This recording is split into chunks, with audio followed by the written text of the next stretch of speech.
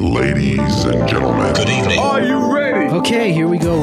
You're listening to the Deal Room Podcast. Join us as we bring you the inside scoop on business sales and acquisitions. Get across trends in the area and hear the industry's best recount their real-life tips, traps, and experiences. Now, here's your host, Joanna Oakey. Hi, it's Joanna Oakey here and welcome back to the Deal Room Podcast, a podcast proudly brought to you by our commercial legal practice, Aspect Legal. Now, today we speak with Sally Stewart of Link Business Broking. Sally is a specialist health broker and only works in the health space, working with business owners in GP, dental, allied health, aged care and NDIS businesses. In this episode of the Deal Room Podcast, Sally and I drill into how business owners can maximise their value at exit when selling a medical practice. Sally shares stories from her experience in issues buyers and sellers face as they gear up to acquire or exit medical practices, dental practices, or other allied health practices. So, without further ado, here we go with our discussion with Sally. Sally, welcome on board to the Deal Room Podcast. It's so good to have you. Hi, Jo. It's great to be here. Great to be seeing you again. Feeling energized. Let's do it. I always feel energized talking to you, Sally, and I always feel energized talking about business sale and acquisitions, and I'm super excited to talk about your area of specialization, selling medical practices, of course. But before we do that, I'd love you to give a bit of background to yourself because I know you are a very heavily awarded broker. Talk to us a little bit about some of those awards. Tell us, you're very humble, Sally, but I want you to talk about, some of your background and some of those awards that have been in the recent. Sure. Thanks for the introduction. Yes, so I'm a specialist health broker. I only work in the health space. I only assist business owners in medical, dental, allied health, aged care and NDIS businesses. I can't talk to you about garage doors or engineering businesses. I know absolutely nothing about them, but I can talk all day about health practices. So I've been working with doctors since 2004. I did my master's degree in business, HR, and I was working with doctor recruitment for about a decade. So I got to know about practices and how doctors could bill, couldn't bill, where they could and couldn't work and couldn't bill through Medicare.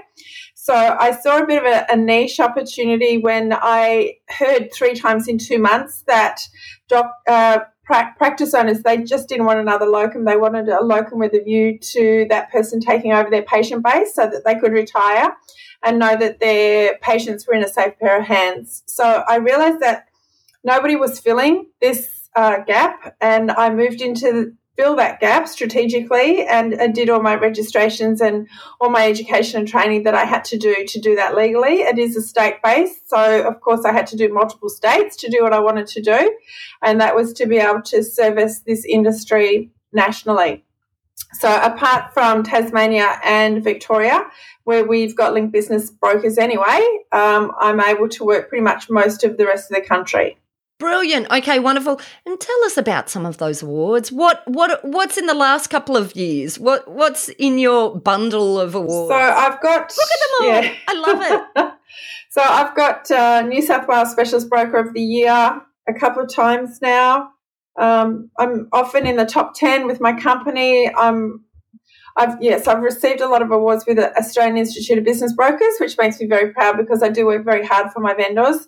So it's not about the awards for me. It's about allowing people and facilitating people to achieve their goals. So if they can do that, then I feel like it's a job well done on my behalf, and they get to either enjoy more time with their family or enjoy their retirement or do whatever it is that they're electing to do post being a business owner. And the last few years have been extremely difficult for this sector, and I'm seeing a lot of exhausted and burnt out business owners that are either getting physically broken or psychologically distressed at the amount of work and the additional things that they've had to do to cope with keeping those doors open in the pandemic and being the front line for patients coming into their practice being very unwell. So it's been a very, very challenging time. Plus, with the borders being closed, we haven't been able to get an influx of international doctors who would usually come into the country and support our homegrown doctors. So what we're seeing now is probably an all-time low in international doctors being able to get into the country. So back in 2004, when I first started working with doctors from overseas, at that stage I was bringing in, on one day I remember 14 doctors, 14 doctors starting from the UK that I'd brought in into the system, and they all started on the one day, and I did all their immigration registration, got all their jobs and everything all sorted. But we haven't been able to do that, so there's so many doctors that aren't coming in to support the Australian doctors. And also with the GP sector, it's perceived differently to being a hospital specialist. So people don't come into this sector. It's a lifestyle choice for a lot of people. They go in, they work in surgery, they'll be standing on their feet 14 hours a day being kept upright with sugar lollies in their pockets. And again, with the institutionalisation of some of these industries within the medical sector, it's not conducive to maintaining a family. It's not conducive to maintaining good health. So people elect to go into GP because it's a work-life balance opportunity for them. And they can also grow their own business. They can learn skills other than medicine, and they can certainly get a lot better work-life balance than they could if they stayed in the hospital and worked, the hours that they have to with the budget cuts and the requirements of the public health system. And one of the things that I find interesting about this industry is that you're dealing with really smart people.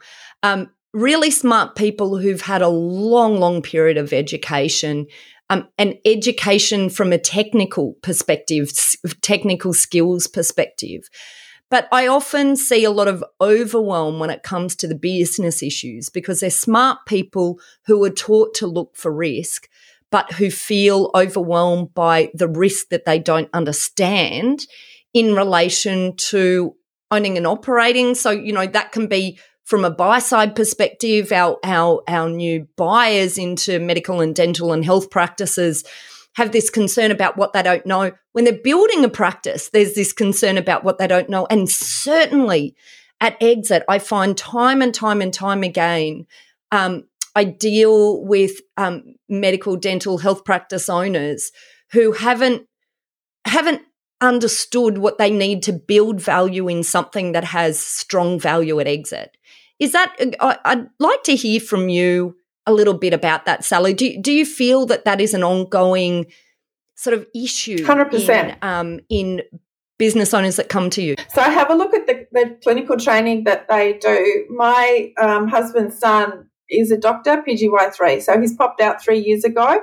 And then what they would do generally is 4 years of training to get their specialisation, and then doctors that decide that they want to be a specialist GP, so they're 26, so maybe 30 years old. They've not done one business unit at university. They haven't done any training over the last 4 years, so they've had 10 years of education and not one business unit. They pop out and they go, right, I want to buy a business. So for them, it's something that they want and need to do, but they have no knowledge of. So as you say, it can be very overwhelming. I do try and add a lot of value to potential business owners with education. I'm also involved, as you know, with the Practice Success Collective, which is a group of like-minded practitioners all coming together to add value and educate the people in the health sector about doing better as business owners in medical, dental and veterinary clinics. So there's a lot of education, and it's also about like, know and trust. People do business with people that they like and they know and they trust. So I've been dealing with some of the doctors for 10 plus years, and every week I'm on LinkedIn twice a week. I'm doing monthly newsletters. So I'm constantly trying to remain top of mind so that they get to know me. What I do adds value to them, so they like me for that. And having constancy builds trust as well. So it's a long game. I'm playing a long game, and I've been playing a long game for a long time now. And I feel that it's starting to pay off because people with bigger businesses now are trusting me. So I had a conversation with a practitioner yesterday. Sally, can you help me sell my business? I want to get $5 million for it. So it takes a while for people to know and trust you enough to be able to bring those size businesses to you, as opposed to a solo doctor or a solo dentist clinic, which is difficult to sell as well because the goodwill is often associated with the clinician and not the practice. Yeah.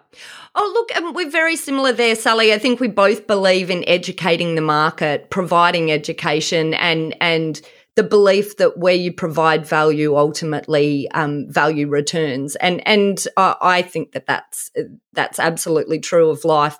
And I just think there's so much that we can all add with our experience by providing it freely and openly.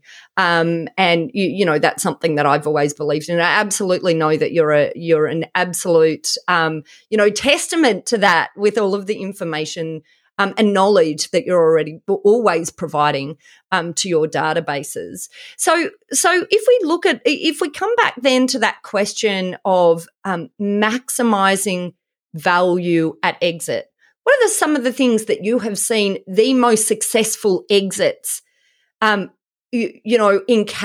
What is it about their practice or their practices that they've managed to do that you feel drives value?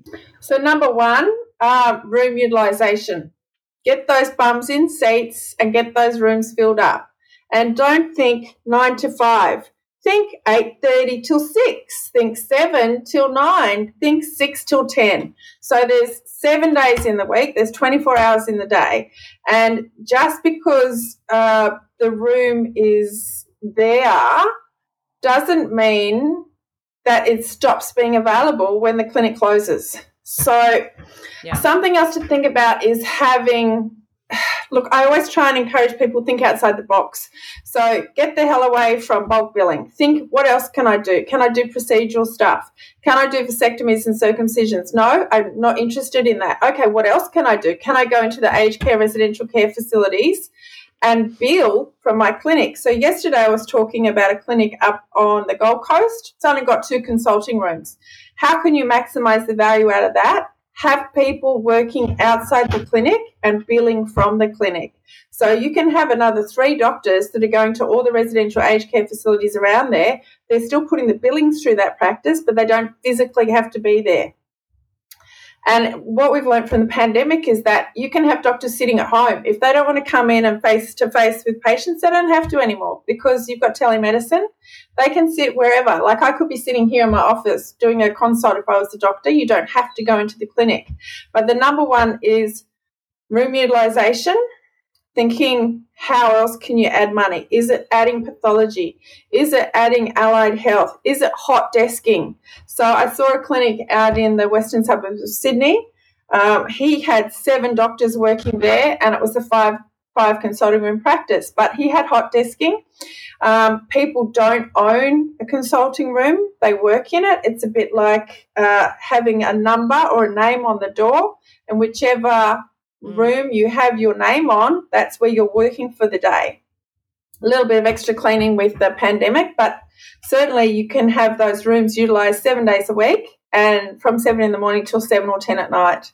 So thinking of extended hours, thinking of other opportunities to bill from the room without actually being in the room. So room utilisation is my number one. Second one is having a stable workforce and keeping your people happy. You know, it's not rocket science. I say to people at the end of the day, what does your doctor want? Doesn't want to have printer problems, doesn't want to have issues with technology if they can be avoided, doesn't want to not have coffee in the tea room. So, you know, if you can just maintain the consumables, make sure everything works. And look, I personally live by the KISS principle. Keep it simple. Keep what your doctor has to do simple as much as you can. Remove as much as you can so that all they are doing is their clinical work and recording their notes. They shouldn't have to be doing anything else. And probably the third thing I would say is for them to remove themselves. So try and sack yourself before someone else does, because it's really hard to sell a practice that's heavily reliant on the principal practitioner. Absolutely. If you can push that work onto someone else, have your practice management manager do stuff, have a business development, outsource your marketing, get a bookkeeper to do your accounts, have an accounts receivable and payable person. Don't be doing all this stuff yourself. You just want to be doing the clinical work. Nothing else you should have to do, because you can always get in, well, tricky, but you can always try and get in another doctor, but having to replace all those other jobs that you might be doing in the practice, that's really hard. So start upskilling, trust your staff, know what you're teaching them though. You have to know what everybody knows, because I've seen so many doctors that have just absolutely trusted their practice manager, and that practice manager has defrauded them. So hundreds of thousands of dollars. So you must know what your practice manager knows in order to be able to oversight, if and when required, what's going on. But don't be doing it. Just know what they're doing. Yep.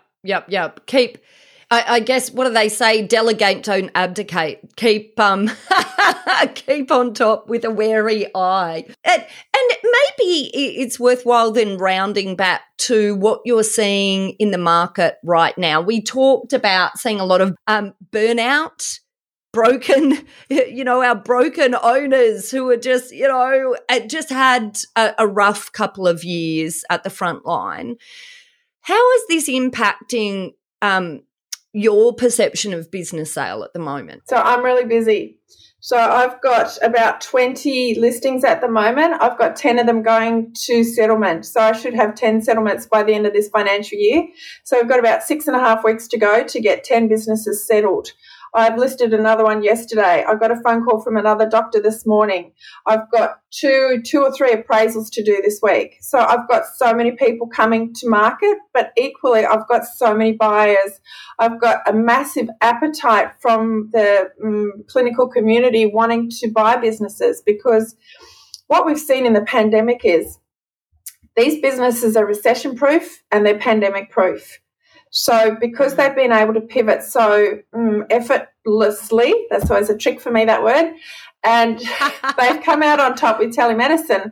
And the ones that have got another thing to think about is having strong practice management and support staff. So those clinics that have had really switched on practice managers and have been able to pivot into solid telehealth offerings, they're the clinics that we've seen that have thrived with the pandemic. Some of them have gone downhill and others have just gone from strength to strength. So people, not just doctors, we've got entrepreneurs buying them, we've got private equity groups investing in health, we've got all sorts of people wanting to buy clinics now. And you don't have to be a doctor to buy a doctor clinic. So there's a whole lot of interest from people who've never previously been interested in buying clinics before, because they've realised that health has ridden through this pandemic. When I say unscathed, they're not, because like we're talking about broken people here, but they've come through whereas others haven't. So if you look at what's happened to the hospitality industry, they're more broken the most, but the health sector has had to continue. I mean, the dental sector had a pretty bumpy road as well. They were only able to do emergency work. But they've again bounced back. But no, there's a lot of interest in buying in the health sector. The other thing that is of interest as well with the sea change and the tree change, people are getting out of Sydney and Melbourne. They realise that they don't have to work in the CBD, and that they can work in a remote location, and that might be southeast Queensland. So we're seeing a whole lot of people move away from Sydney, and I jokingly said to someone, the Sydney CBD is going to become a DPA location soon, which means that people from overseas are going to be able to work there because there's not enough practitioners there compared to the population. So everyone's leaving Sydney and Melbourne in droves, and they're moving into these communities. So I said to someone yesterday, selling a practice in Ipswich might be difficult. And I went, do you know what? On the flip side, there's a surge of people moving up to southeast Queensland and looking for tree changes. So potentially there'll be someone out there. And I guess another great thing that's happened this year is the view of the DPA in the regional locations. So we've got a whole lot of regional areas and communities that had previously had their DWS, which is their District of Workforce Shortage status, taken off them. And in a lot of these smaller communities, it's been given back, which is fantastic because it means that communities that might have been underserviced now have the opportunity for overseas trained doctors to move into that area and to be able to bulk bill patients through Medicare. Now, that can be the difference between a community literally folding and closing when the doctor moves away. Sometimes the lifeblood goes out of the community and everyone else follows. So it's really heartening to see that the government has sensibly reinstated these DPA statuses to these regional communities. Brilliant. And one of the things as you're talking that occurred to me that is so important for us to talk about in relation to thinking about exit, and related also to just the fact that coming up to exit at the moment, we have a lot of sellers in this space, in this industry, many industries, certainly this industry, who are worn out, exhausted. Sometimes that also means they have not paid the attention to keeping their financials clean, their business, organised. And so when they come to sale, they're just not properly ready for sale. And, there's nothing that annoys a buyer more than coming in and, thinking you've got a deal, but then finding a seller who's on a go-slow, either because they can't find the information that's required for due diligence or because they're a little bit, sometimes we've got that emotion at sale where suddenly, it's almost like there's a bit of procrastination in completing a deal or exchanging on a deal because of this emotion related to the sale. But this will all harm you as a seller because quite often those initial buyers are the best buyers. Do you have anything, to add on that, Sally? Is that your experience? Oh, absolutely it is, 100%. So, look, I need to be reined in sometimes because I'm like, let's go to market, let's sell. And then I have to rein myself in, Jo, because I'm the first, and I've done it this morning. I've put someone's advertising up and we haven't got all the documentation ready. So I'm as much to blame as they are, but I just get so excited. Well, you need us in the background checking to make sure all the I's are dotted, T's are crossed before it's on there. And I can understand, the benefit of getting to market. Of course, it takes time, for us to find a buyer. It's just that, I just really feel in many instances that sellers need the wind up them early on 100%. To understand that they're going to lose momentum if they're not ready physically for their financials, their accounts, their business as a whole, because as they lift the hood for buyers to come in and have a look, but not just that, but also emotionally. And I think that's critical. So at 10:19 today, I had a doctor call me and go, Sally, I'm ready. So I visited him, I swear to God, 2 years ago, right? And I said, righto, let's get your financials and let's do the appraisal. Let's bring your business to market. And I've been to his clinic 3 or 4 times, right? It's sellable. It's in a good location. It's attractive. And I've said, right, what's all this? So you look at their financials and they might have expensive laser equipment. So you don't need that for a GP clinic. That's $130,000. What's that sitting there for? Let's get rid of that. What about this Porsche? Are we having a company sale? Are we having a business sale? Right. So let's get this cleaned up. Why is that sitting on your books? So it does. You're right. We do need to have that preliminary runway experience where we look at it and go, okay, we're not quite ready to go to market.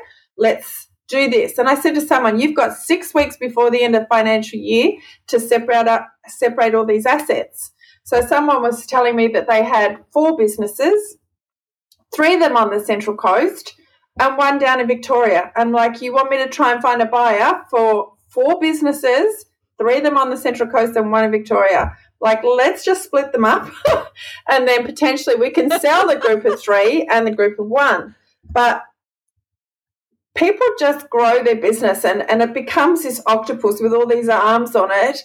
And it's not until someone puts a microscope on it and go, why have you done it like that?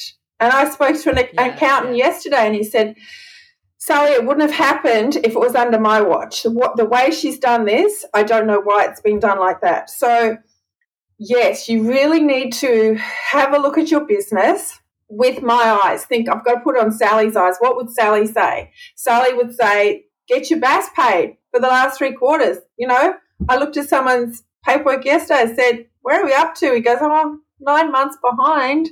Like, okay, let's maybe get that done as a priority. So make sure everything's up to date, because when buyers look at your business and they say to me, Sally, can you get me the documents? I'm like, I haven't got them yet. That's the first red flag, right?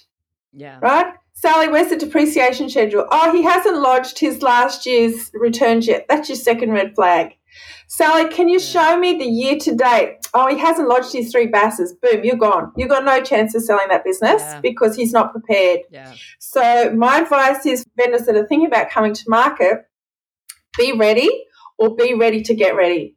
But you can't sell a business where there's so many red flags that a buyer can't understand it. So another thing, if you've got an accountant, let's go that before that. Get an accountant, right? Don't be doing your BAS and your tax returns yourself. You can do it, yeah, but when it comes to handing that application upstairs to finance, it's not going to get approved with your own Excel spreadsheet and Word documents. Get it done through a specialist accountant in the format that the credit department will approve. So it sounds like little things and you think, I can save money if I do it myself. No. Just outsource it. It's a tax deduction. Do it properly. Get it in the regular format. So another business that I'm selling at the moment, business and building here in Sydney, I was dealing with an elderly accountant and he had set up this practice in no way I've seen ever before. And I've been doing this for 8 years. And it took me about 8 months of going, no, I need more information. I can't even appraise your practice because I don't know what your accountant's done.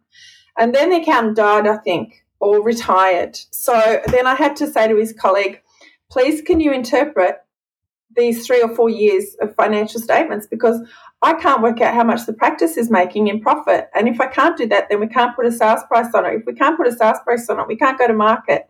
So it's really important that I can understand it. If I can't understand it, I'm not that clever, right? But I've been doing this for a while and I know what I'm looking. That's not true. I know what I'm. I can testify to that. I mean, you have been doing it for a while. I mean, you are very clever. That's what I'm saying. But the doctors are going to have their accountants look at it. And if I can't understand it, then I can't explain it to their accountants. So if it's so convoluted and you've got massive amounts of tax minimisation, aka wealth creation going on, and you've got a proprietary limited, you've got family trust, you've got a second family trust, money goes from here to there to there. If it's super complex and convoluted, then maybe it's not the right structure for the sale of the business. Look, absolutely true, Sally. I just, there's so many considerations in getting a business ready for sale, and just so many that our vendors don't think about. And, a lot of them just could be solved by thinking about this just a little bit earlier in advance, taking the right advice along the way. So I have, and don't leave it too late, I guess, is the other one. I have a vendor at the moment. She's had a very successful practice. Unfortunately, she had a high blood pressure issue which caused her to have vision impairment. She couldn't read to put in her patient notes in the patient management software. She couldn't practice medicine. So her clinic's been empty since December, and that's 5 months of patients walking away and finding another clinician. So she's come to me via her son-in-law and said, can you sell my clinic? And I'm like, well, what's left? So had she potentially thought, when you turn 70, guys, if you're 70, start thinking about it. Don't keep going. Oh, Sally, that's hilarious. Oh, my goodness. Well, look, we have covered some topics today. I've loved having you on, as always, Sally, on the podcast.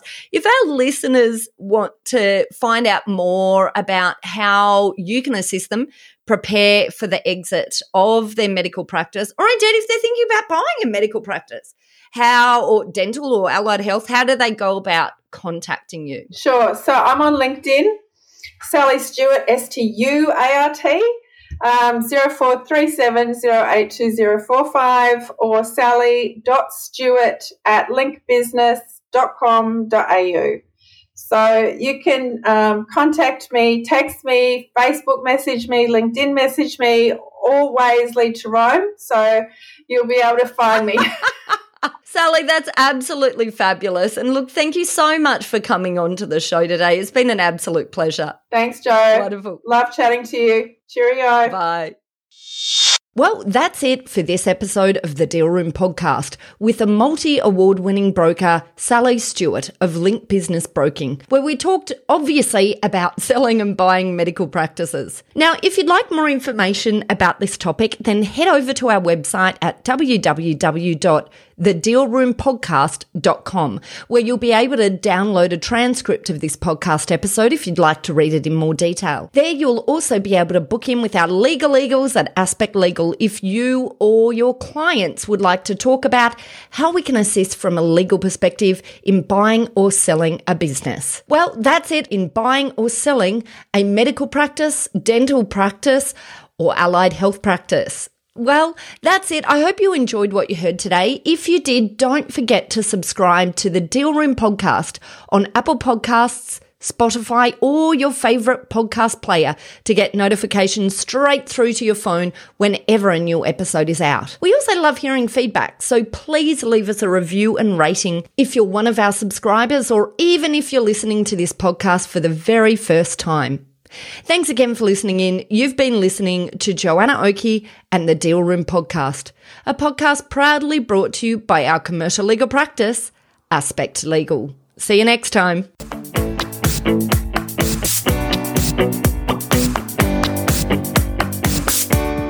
Aspect Legal has a number of great services that help businesses prepare for a sale or acquisition, to help them prepare in advance and to get transaction ready. We've also got a range of services to help guide businesses through the sale and acquisitions process. We work with clients both big and small and have different types of services depending on size and complexity. We provide a free consultation to discuss your proposed sale or acquisition. So see our show notes on how to book a time to speak with us, or head over to our website at aspectlegal.com.au. Ladies and gentlemen. That will conclude this evening's entertainment. Thanks for listening to the Deal Room podcast. To find out more about this episode and other episodes in the series, check out the show notes or head over to our website at thedealroompodcast.com.au.